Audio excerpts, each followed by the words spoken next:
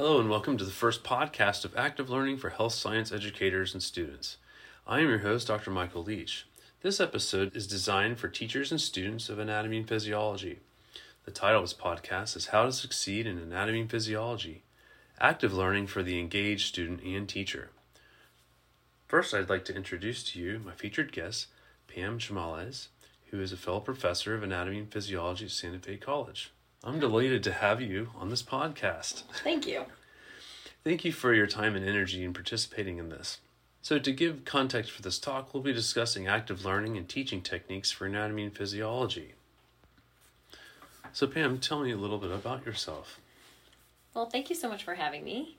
I have been teaching for about 8 years now, and my background is in biomedical sciences. I have a concentration in biochemistry and molecular biology, but all of my teaching experience has been at the college level, and I've worked at small colleges with students of diverse backgrounds.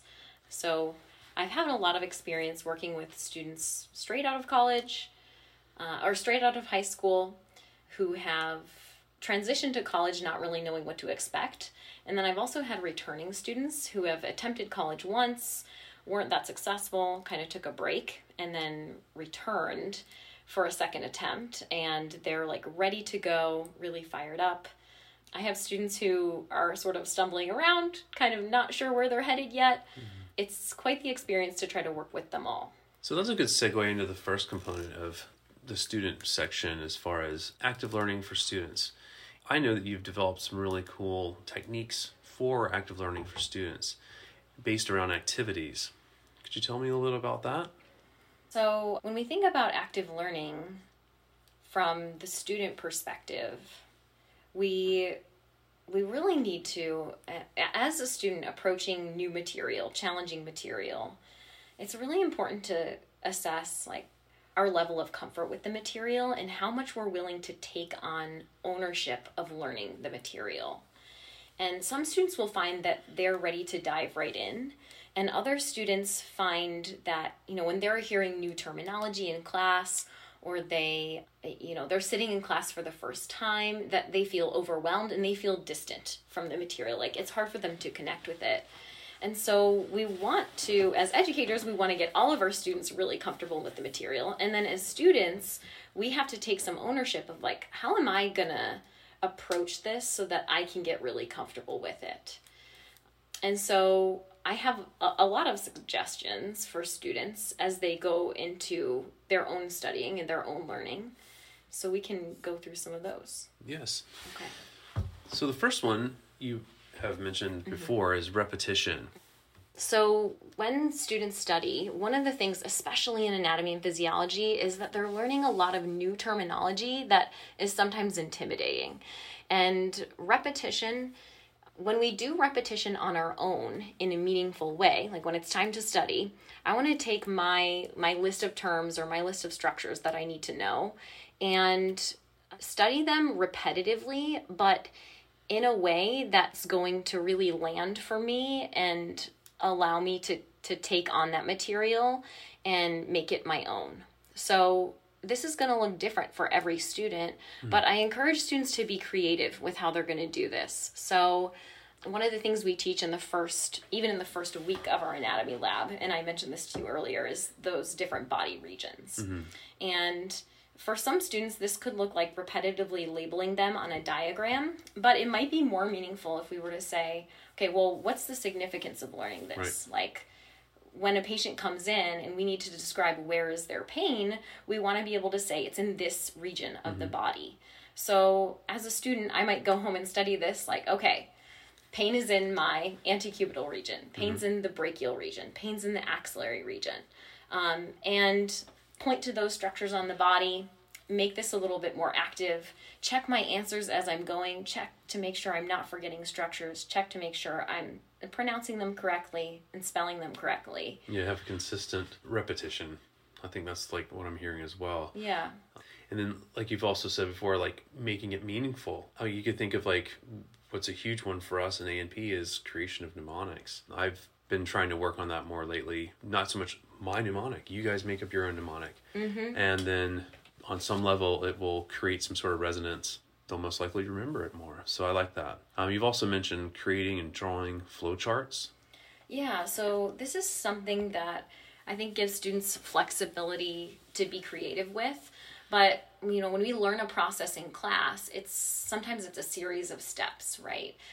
Sensory receptor detects a stimulus, then the afferent neuron sends a signal to the brain, and the steps proceed from there. So how can we study this in a way that is visually memorable to us? Or how can we study this in a way that we can internalize it and then make meaning out of it so that on the test we score a high grade? So drawing our own flowchart or drawing our own diagram. I've seen, many of my students this semester drawing their own cross-section of the spinal cord with the ventral nerve root and the dorsal root, and drawing neurons inside and showing arrows that depict which way the signals are going. So if we make our own diagrams, or even take a diagram from the book and then make it our own, annotating it with functions and structures, that tends to give us a little bit more attention on that topic. What I'm hearing you say is a lot of upper level Bloom's taxonomy, organizational higher order thinking kind of more conceptually, bigger picture type stuff. I think that's really, really important. Like you said, asking why, what is the significance? What if this structure function was non-functional, using an omission, a pathophysiologic to that. Yeah. And going off of that, we could ask in that example with the spinal nerves, if a student, as we study, it's a good idea to ask ourselves, okay, well, what if there was damage to the ventral nerve root? Or what if there was damage to the dorsal nerve root? How would that look different in my patient? So what's the significance of this material? Why do I even care that I'm learning about these specific structures? Right. Mm-hmm. In the slides, there's those slides every once in a while of pathophysiology. Most of the time, those are really applicable because we're learning, normal physiologic conditions, and then examples of pretty well-known pathophysiologic conditions, like the inability to regulate pressures in the anterior and posterior chambers resulting in glaucoma. I feel like that was really, really helpful when we were learning about the structure of the eye. I think that was really, really important, and I think that's good. So another thing that we mentioned before is classroom experiences that engage all the students. Now you talked about earlier, like having here at Santa Fe, having more of a diverse population, varying ages, varying experiences. How could you, what kind of activity would you use as an example that could really engage all the students? Yeah, there's endless possibilities. Like when I'm thinking about engaging all the students in the classroom, I try to stay in a creative space, because sometimes I attach to one activity and then I get bogged down with that and I realize, this isn't actually working that well. So it is important to be creative and look for new solutions. So one of the things that I've started doing just this semester in a more frequent manner is before class, I come to class with a series of questions, and they're usually harder questions and they relate to pathology, so that they kind of pique the students' interest, right? Because students they're interested in what's this condition that I've heard about, right? So come to class with that list ready-made. And I always ask some kind of leading questions up to the most difficult question. And then I give those questions to the students and I have them break out into groups. So groups of 2 or 3, usually not bigger, because you'll find some students don't participate, right? And then I will ask the students to try to answer the questions on their own first, then answer them as a group and come to a consensus on what they've decided is correct for those. And then give them a limited amount of time for group discussion. So I give them a very specific amount of time so they know what to expect. And then we go back to the large group and go through the answers together. And I found that I can replace a whole lesson this way, especially if I've asked the students to watch a video or read a little bit about the material before class. So it helps if I give them really clear expectations. Like before you come to class, you need to watch this 5-minute video. Right. Before you come to class, show up with this done. Or you need to read, this page on whatever the topic is. And then once we're together in class, 5 minutes to answer these questions on your own, 15 minutes to talk about them in the group, and then we'll reconvene. Yeah, I like that. Mm-hmm. That's reinforcing that principle of like assigning things that are pre-lecture or pre-class time that are reinforcing or hopefully growing these levels of responsibility or ownership. And so when they do come to class, they have a little bit more, not just, engagement during the class, but they have the preparation and they're prepared for the discussion. Yeah. And one thing I would add is oftentimes I find like in those small groups, there are students who haven't prepared before class, right? Like they didn't do the activity, they didn't watch the video, they didn't take the quiz, they didn't do the reading. But as we go through the questions, I will like incorporate the basics. As we review those questions I handed out to them, I'll go through the basics of that concept again. So the student can still pick up some of the understanding, and then it's their responsibility to get the rest, whatever they missed or didn't complete after class. Yeah, I think that's good. And so I'm going to go into like when you started doing this activity, but obviously it's taken a lot of time to kind of finesse out the little kinks and things like that. So like the next thing is to assess the effectiveness of it and then to kind of revise as needed that activity. I think that's really, really good. So that's a good segue into, as far as metapedagogy, like how can we be more effective as teachers, like doing these type of activities, kind of trying to keep things more in the upper level of Bloom's taxonomy, making things meaningful, significant learning experiences. So, but how can we be more efficient to induce active learning and foster long-term retention, development of critical thinking as anatomy and physiology professors? Yeah. I think we really have to it's a practice, right? When we were in school, we didn't learn this way. So it's definitely a practice. And I like to think of myself as getting out of the way of the students' learning. I like that. So it would be very easy for me to stand in front of the room and give a whole me just speaking about tubular reabsorption in the kidney for an hour. But if I really want the students to like take on the material and really learn it, then I have to think about preparing in a different way. So I have to come to class with critical thinking questions already planned. Right. And then I have to encourage the students during class. I will give them suggestions like, okay, we just finished this really difficult topic. When you go home, I want you to explain this to one person. Or when you go home, I want you to write out the steps of this on paper 3 times. So I like to give them very like specific goals to meet or like specific benchmarks. Like when you take your quiz, check your understanding quiz on this material, I want you to aim for 8 out of 10 or whatever. So I like to give them very specific, clear objectives or clear activities to do right after class so that they can reinforce the material for themselves. Yeah, I like how you also talked about kind of starting small, but then being clear on your expectations. That's something that I'm really cognizant about all the time when I'm coming into a lecture while I'm literally lecturing and then after class, but not using a cognitive bias of how did I think it went, but next class, like how did you guys think it worked? Like one thing I've been trying to do from the beginning is using like muddiest point type things, but not taking too much class time up with that, and that time management balancing, really kind of difficult. Yeah. But I like what you said about being clear about expectations, but also how, like you said, also like how like let them struggle, like let them feel that uncomfortable. But how could you explain that a little bit more? Yeah.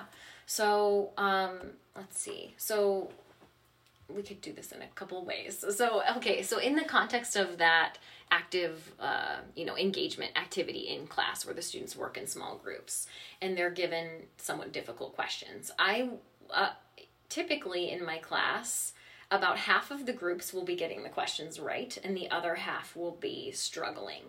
And I try not to step in too much. So I let them call me over, and then I let them ask me a question. And if I see their, I'll answer their question. But if I notice they're headed down the wrong path, like, as they continue to the discussion forward, I'll drop in a hint, like, okay, think about this factor, but I won't say more than that. So they can kind of take in, okay, here's a new idea she just dropped in, or here's something she's redirecting us on. What does this mean? What's the meaning of that? How do I incorporate that into answering these questions? And then, like, when we let them struggle, they get more curious. So if the student is puzzling over the material, they are trying to figure it out. They're invested in figuring it out. So then when we reconvene as the whole class, even if they didn't get the question right, they spent time thinking about it. They spent time puzzling over it. So they're going to be more interested in hearing the answer in the end. Whereas if we just went through the questions from the beginning and I said, one student, tell me the answer to this. And the student says the answer. I said, yep, that's right. This is the answer. The other students are not invested in what that answer is. They haven't spent time thinking about it, or spent time puzzling over it and trying to understand it. So that time when they're struggling and not answering questions correctly, it's almost more valuable than a student just right away answering the question correctly. Yeah, because it's like you don't know how much critical thinking they have to begin with, coming into anything really. They're not going to go from 0 to 100 miles an hour as far as critical thinking skills go. But just by creating that, learning how to learn, learning how to think about learning, but teaching themselves. I mean, that's I think what they can get, obviously, besides the content out of A&P, to be good health professionals, but to being able to set them up for lifelong learning. So I think that's really, really important.